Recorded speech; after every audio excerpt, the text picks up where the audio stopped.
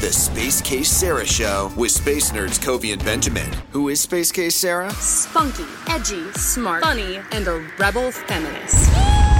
Now, witness it yourself on iRock Space Radio. Hello to all of our listeners here at the Space Case Sarah Show with the space nerds, Covey and Benjamin. Welcome back, gentlemen. Good to be back. Howdy. So this is the lithium episode, and we don't have any tricks to do with lithium, per se, in terms of breathing it in any shape or form. But in honor of knowing what our periodic table elements are, I looked up lithium because even though I've taken chemistry so many times, I still I'm like, what is lithium? Where does it fall on the periodic table and, in groups? And so I found some interesting facts about lithium really quick, that although it is metal, it is soft enough to cut with a knife. Yes, It is so light, it can float on water. The lithium fires are difficult to put out. And then in keeping with last week, it is also one of the elements produced in large quantities by the Big Bang. So I don't know if I stole any of your thunder there, Covey. Nope. Or Benjamin. List everything I had written down. Years of research. All right, well, that was the show. Thank you, everyone. Thanks, we'll see you next week. Like I said, I've taken chemistry so many times, but it's still it's so fun to go back and kind of relearn just different properties of these elements, because I don't remember what color it burns, but lithium is also one of the elements that they use in fireworks, I'm pretty sure. And so it's like a pink or an orange, I think. And I remember, is it that color? Is it red? Red. There you go. It's red. So it's just kind of fun to connect. I like that we have this element of science in this now, because it's fun to connect. See, we're talking kind about of things. elements. Yeah. And she likes that we have this element of science. My God! There are the puns. How far was welcome, it? welcome. 2 minutes and 14 seconds. There we go. And now the show really can be done. So, welcome again. And we kind of gave some teasers to last week, we do want to do an episode that focuses on highlighting good causes, and we're still working on that. So in the meantime, we decided that these next two episodes are going to focus on the Apollo missions, with the intent of us looking forward to the Artemis mission, which is going to be Artemis 1 is launching next week. So we're also this is an Apollo themed episode, and we're going to talk about the Apollo missions and how it has paved the way to now what is going to be Artemis, which is so exciting, and so many people are heading down there. If you're listening to this and heading down right now, Godspeed, because I have heard that basically to plan for what should be an hour drive is like a 4-hour drive. That's how many people they're planning on having down there, which is insanity. Covey, do you have a fun fact you would like to share this week? Did you prepare anything for that? Yes, there were a few things that I wanted to share about lithium, but you checked off all of them. The fact that I can share, no, that's okay. There are always more fun facts to be had. Always. There was one fun fact that I learned this week that totally blew my mind, and it's related to general relativity. Okay. Now, the whole thing with general relativity, it's not going to get crazy complex, and it's a super simple idea. But basically, with relativity, everything's about your frame of reference, right? Okay. I was going to say, is this famous last words? It's not that complicated. Go ahead. Continue. Famous last words, indeed. Basically, the idea is that a photon, a light particle, intrinsically has no energy, no wavelength, and no frequency. The fact that we see it with a particular wavelength or energy is only an effect of us being an observer relative to the motion of the photon. Yep. That's one of those, like the double slit experiment, right? Like, how does that work? We don't know. We don't know. I love that. That is my favorite thing about science is having questions that we still need to answer. That is my favorite thing. Thank you for sharing your fun fact. And Benjamin, did you have a thing that you wanted to do this week in terms of either a birthday or perhaps a day in history, something of that degree? Sure. We are recording this on August 18th. So I'm going to skip ahead to the 19th because there's two awesome birthdays I want to shout out in the sciencey scienceness. Story Musgrave is a famous NASA astronaut. He flew on 6 shuttle missions, but he was the only guy to fly on all 5 shuttles. And during deorbit of his last mission, he didn't want to sit down. He did it standing up. And I don't know how he managed to do it. He did it standing up. That's as gutsy as it gets. And he did so holding a handheld video recorder looking out the front window of the cockpit. And he was the first person to see plasma threads going over the windshield. And he was the first person to record it. And this video must live on YouTube somewhere, right? I'm sure it does. Yeah. Oh my God. We need to find that. Happy birthday to Story Musgrave. And also... Happy birthday to Leonid Kulik, a very famous Russian mineralogist who investigated the Tunguska event, a meteor impact site in Russia. That happened in the, 1900s, 1910 something, when there was this massive explosion that nobody could explain in Russia, and it generated so much light you could read by it in Europe and England. It was insanity, and they believed for a very long time that it was a comet that hit, but the modern research has found that there's trace evidence of a meteor. But still, he was the first guy to actually make the trek all the way out to this remote place, and he found the crater. So, wow! Props to Story Musgrave and Leonid Kulik.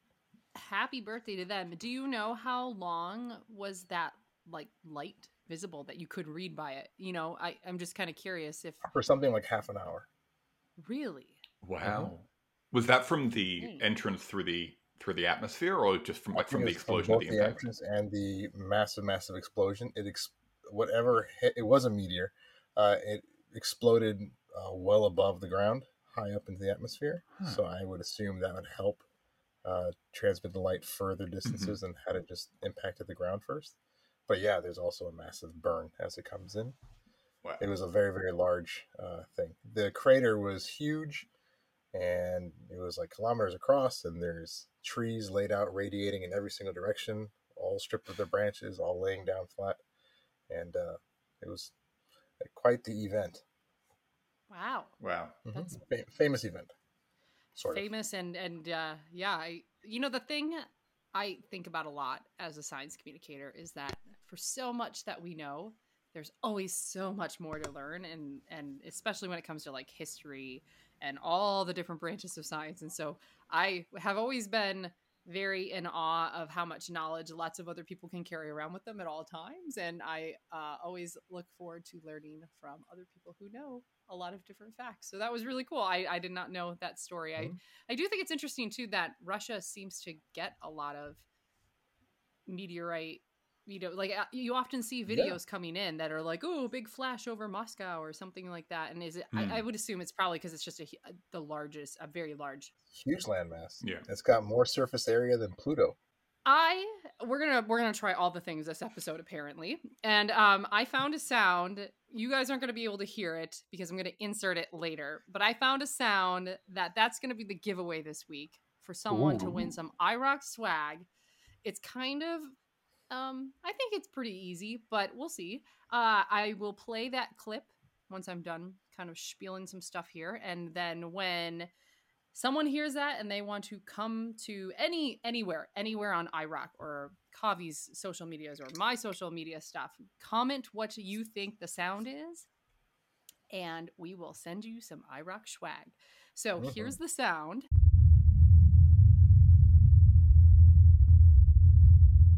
And That if was you head over amazing. to Did you hear that? did you hear it? No. That was Space something. Case Sarah 22 on Instagram. I got chills. Oh, did you? Me too. Fun fact science with Kavi. Science actually science, depending on which platform you're on. But just, combination of those words will get you where you need to be. Find some post corresponding to this lithium episode and comment on what you think it is, and we will send you some swag if you're right. So I guess for the sake of our listeners, I'll play it one more time.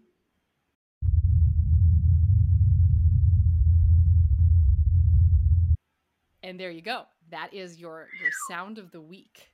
Your Sweet sound wow. of the week. I know, right? I know. They're going wow because they don't hear it. I'm going to be It's such a inserting sound. it later and edit. It's a sound that's so soundy sound that's never been sounded before. So It's the soundiest sound that I've heard. Soundiest sound. There was so much sound in that. So speaking of birthdays, though, really quick, it is kind of like birthday season for the Voyagers. We are going to celebrate their 45th birthday since launching, and Voyagers are very near and dear to my heart. So I had to give a shout out to the Voyagers because it was August 20th was when Voyager 2 launched, and then September 5th is when Voyager 1 launched. So we're kind of on their 45th birthdays. They're still talking to us way out there in space. Via Twitter. Barely on Twitter. Yes, they do tweet. It's hysterical. It's sad because they do think that the time is drawing to a close because certain things are just starting to shut down on them, and they've been kind of kicking since the 1970s. But happy birthday also to them.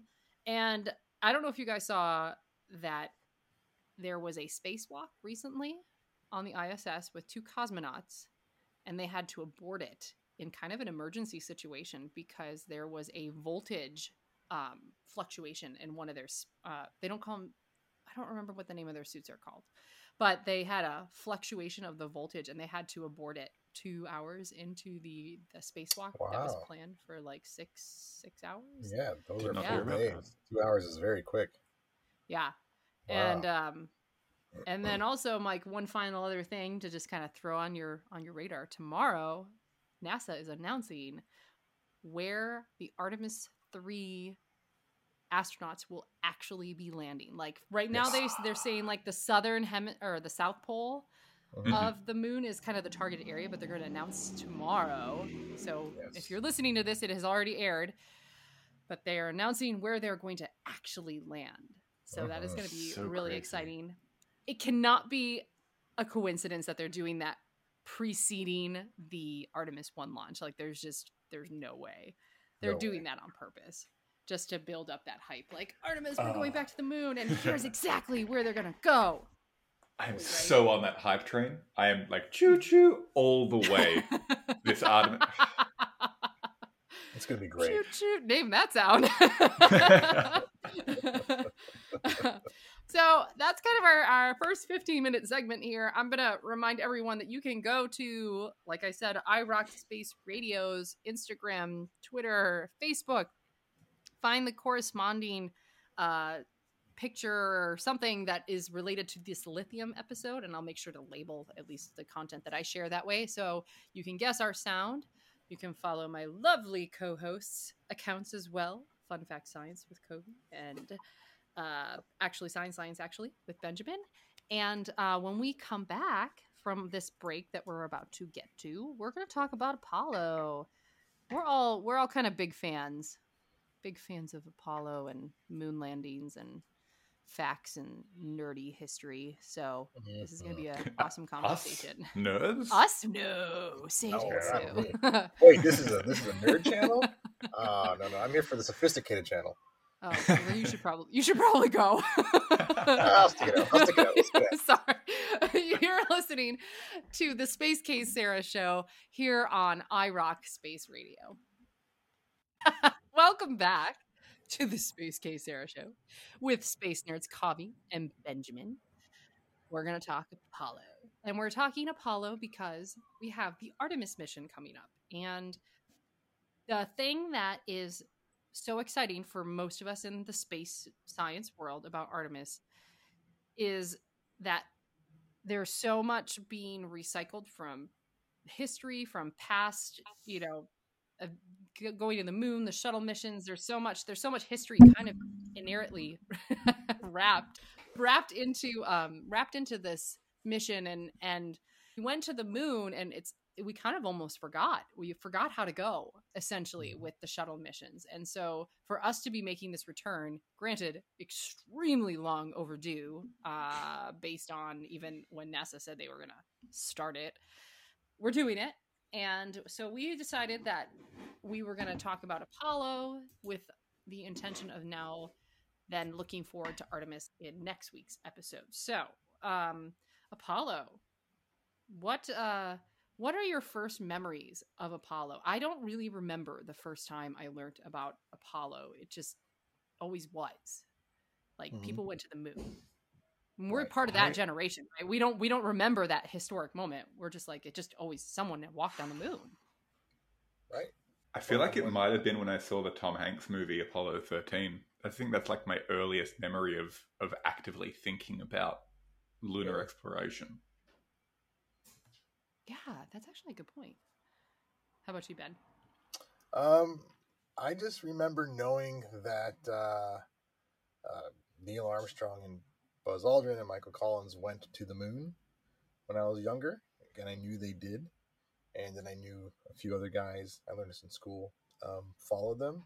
But I had no idea that there were like 9 other Saturn launches or 8 other Saturn launches before them, for all the different tests that they did. And I had no idea how, as a kid, how big the structures were here on Earth that they needed to build the buildings they built so they could build the rockets inside.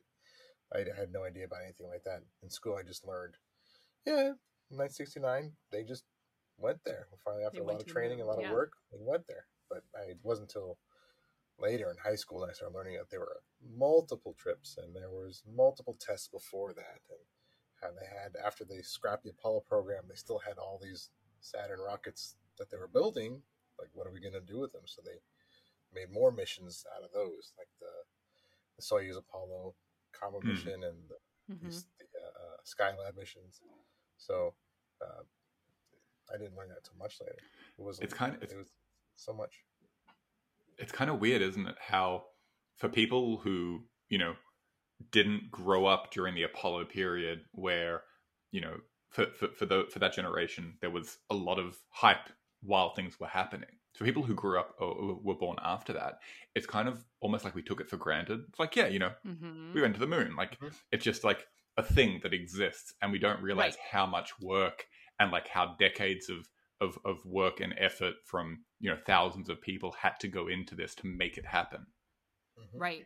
And even in the Apollo era, I've heard this said in documentaries, it's almost kind of a shame and a crime how drastically the interest in the Apollo missions dropped as soon as that first landing was done. After, Apollo 12, I guess the astronauts and their audio is really hilarious. They had like a really good sense of humor, and no one remembers any of the audio and things that Apollo 12 did. But they, and then Apollo 13, obviously everyone remembers that. So it's like, it's funny to me how the public loses interest if it's not a first sort of momentous thing. It's like, well, we went to the moon. We did that.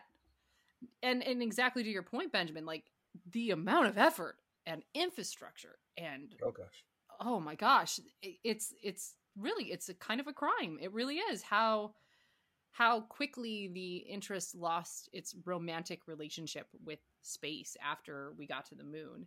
And so I think a lot of us are really excited about the prospect of Artemis hopefully maybe recapturing some of that. But let's start back in time. Let's go back to when, it was the Cold War, and we were all scared of the Russians after they launched Sputnik, and everyone freaked out over what we're fairly certain was just a satellite, like a radio.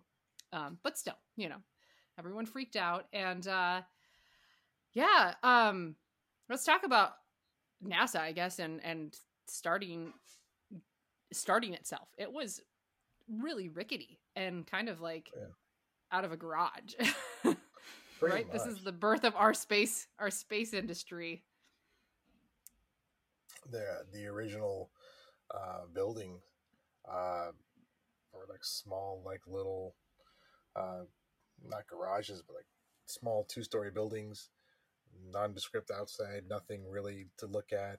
And the NASA logo looked nothing like the NASA logo you see today. It was like this little circle with wings, almost looked like airline pilot wings. And nobody really knew what they were doing back there. And the people inside didn't really know what they were doing either. They just had this kind of, important message from the government saying, we need to go. And we're going to start figuring out what it's going to take to get people up there. They didn't know what to do.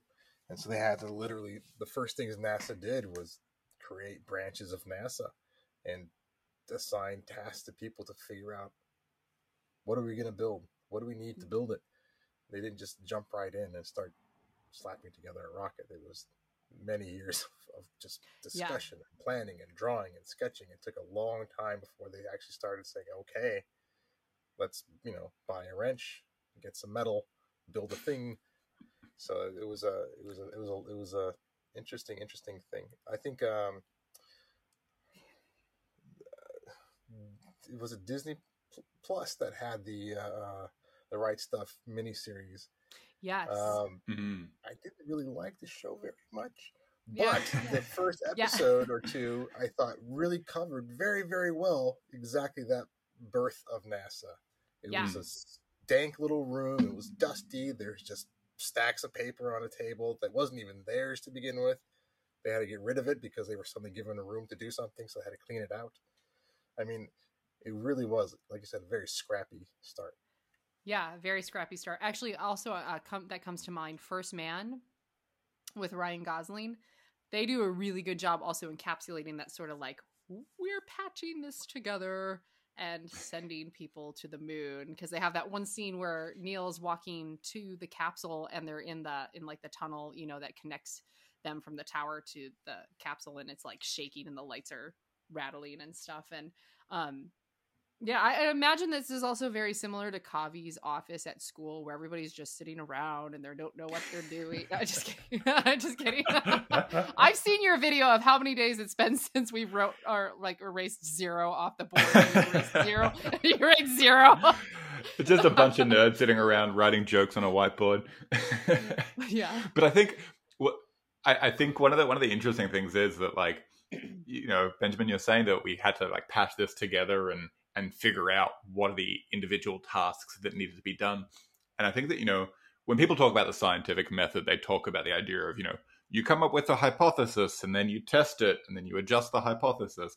I think the real scientific method, at least from my experience and like from what we saw with the Apollo program and from all big projects, is you take this idea, right, of something that seems totally unfeasible or impractical, and you say, okay, how can we break this down into bite-sized chunks? How can we break this down into tasks that are individually, humanly possible? And so all of these people sitting in this cramped room, they kind of have delegated to them, each one, something that's doable. And then when you combine all of those parts together, that's when you get these spectacular things of, man setting foot on another object in space that's not Earth, which is, still just wild to think about. It is. I really do think that when we get people boots on the ground on the moon again, it will generate a similar passion and interest, because like we were saying at the very beginning, so many of us have not even, it just always has been. Yeah, I've never been. It's just always been the way it is. So I have a list here from the History Channel of 10 things you may not know about the Apollo program. And I'm not going to go through all of them, but you mentioned at the beginning too, you were talking about using the Saturn rockets, Benjamin, and they did so with the that one time Apollo and Russia. What was it? Soyuz? Soyuz. Yeah, Soyuz. They had a joint thing. So I guess apparently JFK floated the idea of a joint U.S.-Soviet moon mission, and it was, I guess they thought that maybe it was an attempt to try to alleviate tensions between the Russians and the Americans. So, but I guess initially he shocked the world by suggesting that the two Cold War foes might join forces for a tandem lunar mission, which is very very akin to, you know, an alternative timeline like For All Mankind or something like that, you know. And it ended though when he got assassinated, and that's kind of an interesting part of, I think, the Apollo story and history as well, is JFK, his influence to get that done, and then the tragedy of him getting assassinated. And I don't think that there's maybe a disconnect in the disinterest and the, you know, like we made it to the moon, yay, JFK, now, and then, you know, he got assassinated. So like you know, I don't know. I wonder, it's interesting though. I wonder, like, you know, a lot of the excitement these days with space missions, and especially with Artemis, right? Like, we're seeing a collaboration between NASA and the ESA and all these private companies across Europe and the world who are getting involved. I feel like during the Apollo time, it was a government-funded and government-led, even if you did have, you know, a few private companies who were involved in building particular parts within America. And missions like that end up being really closely tied to what's on the political agenda. What do we have a budget for? And it's a problem, right? When you basically have the leadership turning over every 4 years or every 8 years in the USA, that can totally shift. You know, you have these missions in space that, like you were talking about before with Voyager, I mean, it's a 45-year mission, even if, it was intended to be quite a bit shorter. And so I'm impressed that Apollo managed to last as long as it did. But then, yeah, like you're saying, once the administration ended with JFK, it needed somebody else to carry the torch, and I guess that just wasn't there. Yeah. I mean, it is one of the flaws of NASA is just, the administration's changing over, flip flop, and it got a lot of flack. But I do think Space Force was well needed and timely. The Steve Carell show? Flack. No. The actual Space Force, the real Space Force. It got mocked a lot for the name and the time of it, but I do think that, you know, it because of how our industry is moving in that direction, I do think that there is a need for a differentiation between airspace, Earth airspace, and space. So anyway, my point being that was in one administration, and now there's not as much emphasis on it now in another administration. So I have one more fact, and then we got to do a break. But did you know? So the crew of Apollo 7, they took up some cameras, and during their 11-day flight, this was Wally, Don, and Walter, and they made what they called the Wally, Walt, and Don show. Yeah. And they broadcast like how they prepared meals, and then they did like jokes, and they did this whole I guess funny show during their 11-day flight, and they won an Emmy Award for it. What? I know. That show was so popular and so played over and over and over in schools that just ignited so much interest and study into the Apollo program and the space program, because kids were seeing like, these are guys that are goofing around and they can relate to that because they're kids, but they're also showing, you know, examples of this is what it's like in space. This acts differently. This looks differently. It's Canadian astronaut Chris Hadfield is so famous for doing on the space station, playing the guitar. This happens to have water, all these types of things. It was the first version of something of that nature to show the world, like, you know, yes, we're goofing around, but this is how things operate. The kids just ate it up. And it's so good because it humanizes the astronauts. Otherwise, astronauts are like these mystical Greek gods of like, oh, they went to space. But this is like, they're human. They're us. We can do that as well. Yeah, and they won an Emmy for it, which I think is phenomenal. And like, amazing. That is SciComm 101 right there, right? You know, that just the best. That it's just amazing. So yeah, we're gonna take a quick break. When we get back, we will continue through this list of maybe some things you didn't know about the Apollo program, talking about the Apollo program, and we'll give a quick preview at the end for Artemis and what we're going to talk about next week because I'm so excited. So excited. You're listening to the Space Case Sarah Show here on iRock Space Radio. Hold on, we need to talk about that really quick. Welcome back to the Space Case Sarah Show with my hilarious co-host, Benjamin and Kavi. Benjamin was telling us he does not cook. Actually, there's a story behind this too. You do not cook. Not. So, in a trade-off of that, you offer to always do the dishes, and you have a document related to this. But first, can you tell us what happened when you tried to cook last night? Can you repeat that story? I was trying to cook dinner for the kids. I am not a good cook, and I started, I don't know how, very quickly a grease fire, and it sent a big column of fire straight up from the pan to the little oven hood. And my response was not to quickly put it out, but instead I screamed, "Skabloosh!" The kids loved it. Science! Skabloosh! And so when you achieve, what is it, like all the dishes done, I was clean wondering how and long put into away? our show to get this would come up. I guess episode 3. I made a deal with roommates before my wife, and then I continue the deal with my wife. I cannot cook to save my life. Once trying to boil water, I set the pot itself on fire, but the water itself was not boiling. That's 100% true. I think it's because there might have been a label on a new pot on the bottom of it. I did not know. That was my only guess. Coffee's face just now. I know. As a physicist, I'm so curious. I have one theory is there's a paper label on the bottom of a new pot. Theory number 2 is I put a dish rag or something underneath it, and that's what lit. But I don't know. There was some ash on the stove. Anyway, so my deal with my friends and now wife and family is I can't cook, but I will clean up. I'll do the dishes. I'll clean the stove. I'll clean all the pots and pans and everything. And I'll try to make this quick, but one day I discovered I did something quite interesting doing the dishes. I put everything away. There was nothing left in the sink, nothing on the drying rack, nothing on the counter anywhere, nothing in the dishwasher. Everything was clean and dried and put away in their respective places. So I called it my dish singularity. Everything was put into one place. So... and now you have a document so that keeps track of how often you have a dish that I update singularity. every single time I achieve this. I've done it like 87 times since the first time I've done it in like 10 years. It's very hard. Ladies and gentlemen, if you have not found the most nerdy show to ever listen to, I don't know what else you're going to find out there, because this pretty much wins. This wins it right here.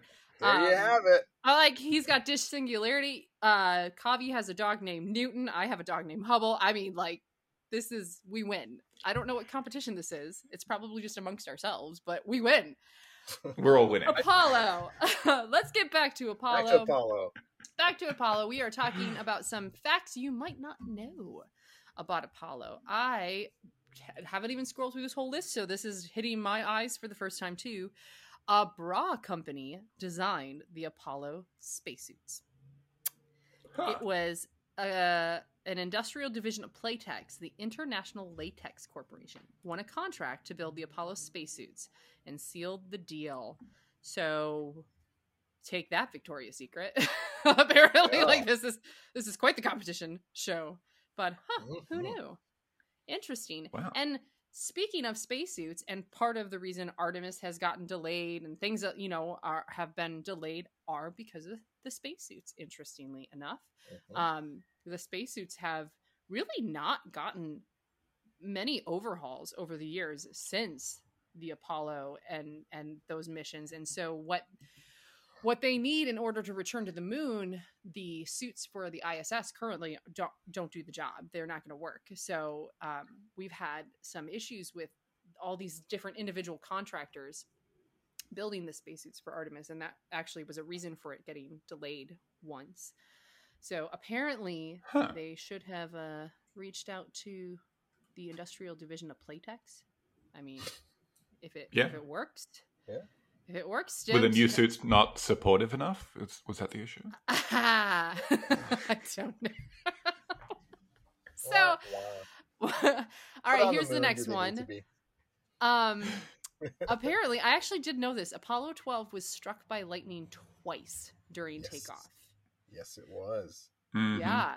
And this is pretty common. Yeah.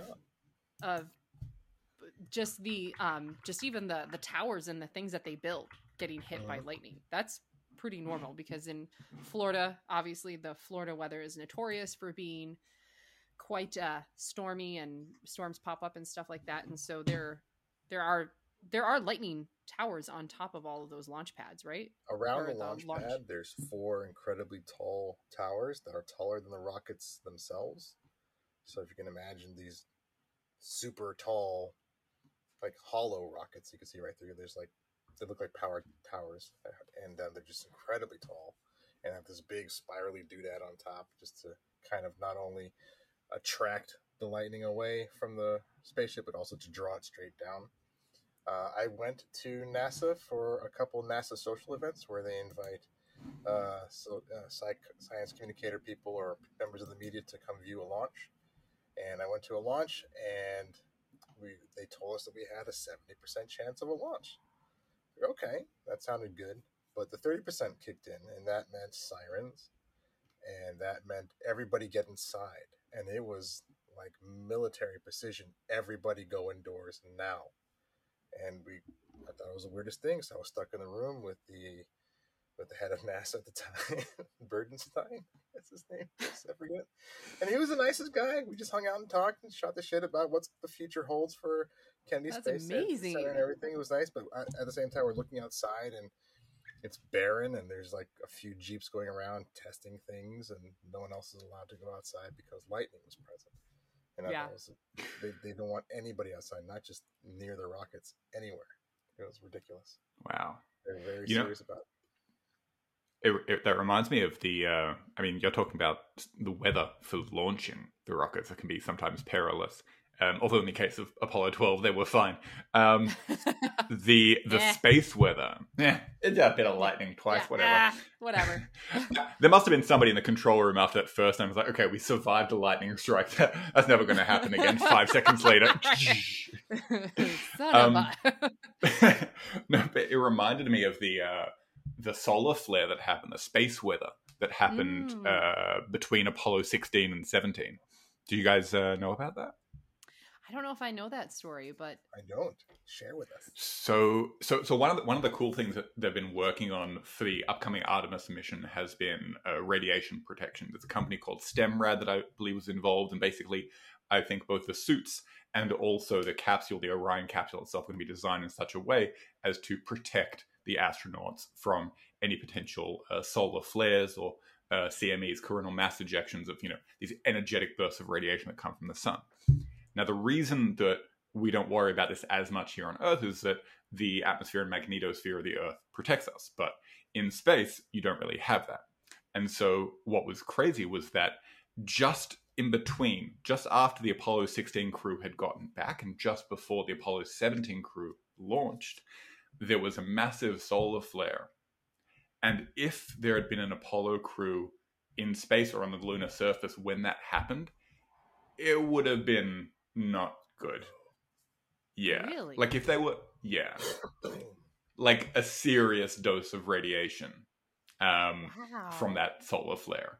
If they had been, I think if they had been in the module, then they would have like gotten a big dose, but would have been okay and just would have had to like turn around, go back and get radiation treatment back on Earth. But if they'd been on the surface, it could have been very not good. Yeah, that is super interesting because we just had a solar flare recently. And I guess I've never really thought about that. I did know from listening to an astronaut who his name escapes me, but he helped fix Hubble. And he told us when he came to talk with us that it doesn't matter where you're going in space as a NASA astronaut, you have to sign a waiver that says like, I understand that I will get exposed to radiation. But if you're going up to higher levels of orbit, you have to sign even more like, I really understand that I'm going to get possibly exposed to radiation and that I will need to not Mike. I don't remember. It was somebody through Blue Marble, and I don't remember who it was. It wasn't Mike though. because I'm really familiar with Mike Masiamo. I'll think of it. If I think of it, I'll shout out his name. But he so he said, like, even today, like, he has to get checked every year to make sure that he doesn't have any cancer showing up or something like that. Like, that's something that they agreed to get to that level. And there's apparently something going on outside Benjamin's house. No, I'm in my garage, which is the forwardmost. No, not mine. The street, and I hear No, someone honking a car alarm is going off outside mine. Yeah, there was a honking outside my place, and now I hear a car alarm outside of yours. I think we're connected through the What just space-time. happened? That was weird. That was so weird.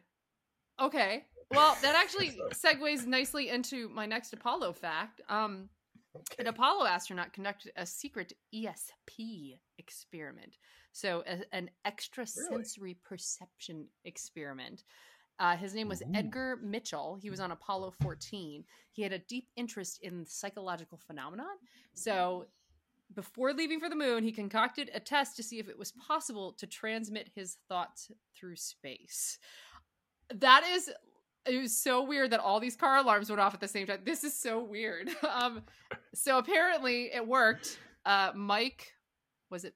Edgar. Edgar was speaking to us from the past through car alarms and car horns. That's so weird. I mean, here I was thinking I'm going to need to take that out, but that was like, what just happened? Okay. This one I think a lot of people know. I do think it's I don't know, a fun fact, and it's still kind of funny that all the first few trips to the moon, astronauts had to quarantine themselves afterwards for a while in case they would bring back space germs or something hazardous, right? As we're talking about all this customs as well. They had to fill out a customs form. It was great. They had to write down a flight number and airline that took them, and they didn't know what to write, so they just wrote spaceship. I wonder if they had like the same apathetic TSA agents, just like, where are you coming from? Yeah, right. Business or pleasure. How much would you like to claim? One moon rock? It was great. Sir, how much is a moon rock? I don't know. Are you carrying more than $10,000 worth of moon rocks? Yeah. On your person? Probably. Yeah, they were. For sure. All right, I got one more here, and then we'll start kind of wrapping this up. But apparently, we all know that they left behind a mirror on the moon, and they left a plaque on the moon that says, here are the men of Mars and blah, blah, blah. Did you know that they also left behind a work of art on the moon? Oh, that's not where I thought you were going with this. Oh, no. What did you think I was going to say? The poop bags. Oh, well, we can talk about that, too. They also left behind fecal matter on the moon. But apparently, they left behind a relic, like a plaque with like a little figurine that's like fallen next to it. And it's called the Fallen Astronaut. It's an aluminum sculpture that they left behind. Yeah. But they also left behind poop. Like they got something from the Louvre really quick and they just threw that up there. Is that what it was? No, I just thought yeah, I don't know. I didn't know that they left behind anything artistic. I know, like in the movie First Man, they insinuate that like Neil left behind stuff on the moon and stuff like that. And I'm sure there probably are other things we don't know. Some astronauts have left pictures of their families up there. Yeah, as a nice little, have that. And less romantically, it's cool. They left behind fecal matter. So there could be like much less romantic. They could have, like written their names in the lunar regolith, in the moon dust, and they would still be here, right? There's no wind on the moon. There's no tectonic activity that would cause things to shift. Oh yeah. I've heard from stories from Apollo 12, and their sense of humor, I bet you they did some stuff like that. They left like moon graffiti, like inappropriate drawings or something like that on the moon, because they made lots of crude jokes. And I mean, those are on like NASA record and stuff. So yes. Their Playboy centerfolds have been sent up, and the astronauts didn't know it until they're actually walking on the moon, and they're looking at this little notepad on their sleeve that was prepared for them on the ground. And they're walking around and looking, okay, task number 1 done. Next page, task number 2. Next page, what the heck? There's a girl there. And Alan Shepard, I think, played golf on the moon. Yeah. He had a a little golf head built so that he can unscrew the little grabbing mechanism at the end of a pole and then screw back on a golf head, and then he'd drop the ball, which he brought, and then he smacked it, I'm sure, several miles. Astronauts dropping things and falling over on the moon is one of my favorite things to watch. Like whenever I'm having a bad day, you can put it to like Benny Hill music or like just like any fast paced chipmunky kind of music and just hear them like do do do do do plonk. That's fantastic. Well, and so things have been left on the moon from apparently obscure art and plaques and the people who claim that the moon landing was fake. That's usually the go-to proof, is that there are mirrors that they use to shoot lasers at to reflect off of the moon. How do you think that those mirrors got there? So this has been a really fun episode. I feel like we could have talked a lot more about Apollo, but we have Artemis to look forward to. So let's look ahead quickly at next week. I will actually be on the road. I will be at Texas A&M. I will be recording from there, and I'm training for my astrobiology expedition on the JOIDES Resolution. But I am, I have a lot of pull, a lot of strings with NASA, but I can't get them to change the Artemis launch. So the show must go on, no matter what happens. And hopefully, knock on wood, we're going to have a launch on the 29th. And then I think what the backup dates are the 1st and the 5th, if I remember correctly. I think the so. 5th for sure. I can't remember that cycle. I think it's one full week after. Yeah. And then Usually if it doesn't launch, then they're going to have to wait a full month for the moon to be back in the right position again. And so we are going to floating. I know Snoopy's making it back. And then there's like a human figurine that has a name. I think there's a sheep. Like a Shaun the sheep from the Wallace and Gromit show. Okay, and Snoopy from Snoopy. They're going to be the zero-G indicators, soft cute little things. So as soon as because the sheep is from the ESA, right? Around. Yeah, and they're both wearing little astronaut outfits, and there are 2 mannequins on board Artemis 1, and for the very first time, they're doing something quite interesting because these mannequins are designed to test the stresses on the human body. But one is going to test the stresses as they would be on a male body, and the second one is testing for the stresses on a female body. It's the very first time that they've done that specifically for female anatomy and for male anatomy. So we're going to make sure that it's totally inclusive and fully researched for everybody, as opposed to just super awesome. It's rated for a man, everyone's good to go. But now it's literally rated for men and women 100%. So that's actually kind of a cool little side thing I told my girls about. Very nice. That is super exciting. Yeah, it's gonna be. I think that it's gonna be so exciting. And like I said, tomorrow they're gonna announce where the Artemis 3 astronauts are going to land. So this is a Artemis 1, and I heard 2024 is the pretty much projected launch of people. Yep. And doing the same thing, going around the moon. And then Apollo 3 is hopefully going to land on the moon. And at that point, we will have SpaceX is partnering to build the lunar orbiter, so that the whole system will probably be up and running in just a few years if all goes to plan. Supposedly 2030, 2032, we're going to be having the Gateway station orbiting the moon with some regularity. And there's going to be a reusable lander that goes down to the moon, back up to the Gateway, down to the moon, back up to the Gateway. And Artemis is just going to be, at that stage, it's just going to be something that ferries people to the Gateway and back. I can't wait. This is going to be so exciting. So much to talk about next episode. So if you remember, there was a sound that I played at the beginning. If you know what that was, or you want to take a stab at whatever it was, go ahead and find social media posts on either iRock Space Radio, Space Case Sarah 22, Fun Fact Science, Actually Science, whichever one that one is, and follow us on social media, interact with us. We're like so excited to be doing this. So we love knowing that you're enjoying listening to us and our content and the station. And if you have like music requests or or certain things you'd love to hear, let us know, because we are very open and Absolutely. receptive to anything. So we will have the Artemis episode next week. What is our element for the next week? Beryllium. Beryllium. So you are listening to the Space Case Share. I can talk. The Space Case Sarah Show with Kavi and Benjamin here on iRock Space Radio. You've been listening to the Space Case Sarah Show with the Space Nerds, Kavi and Benjamin, a production of iRock Space Radio. Go to iRockSpaceradio.com for more.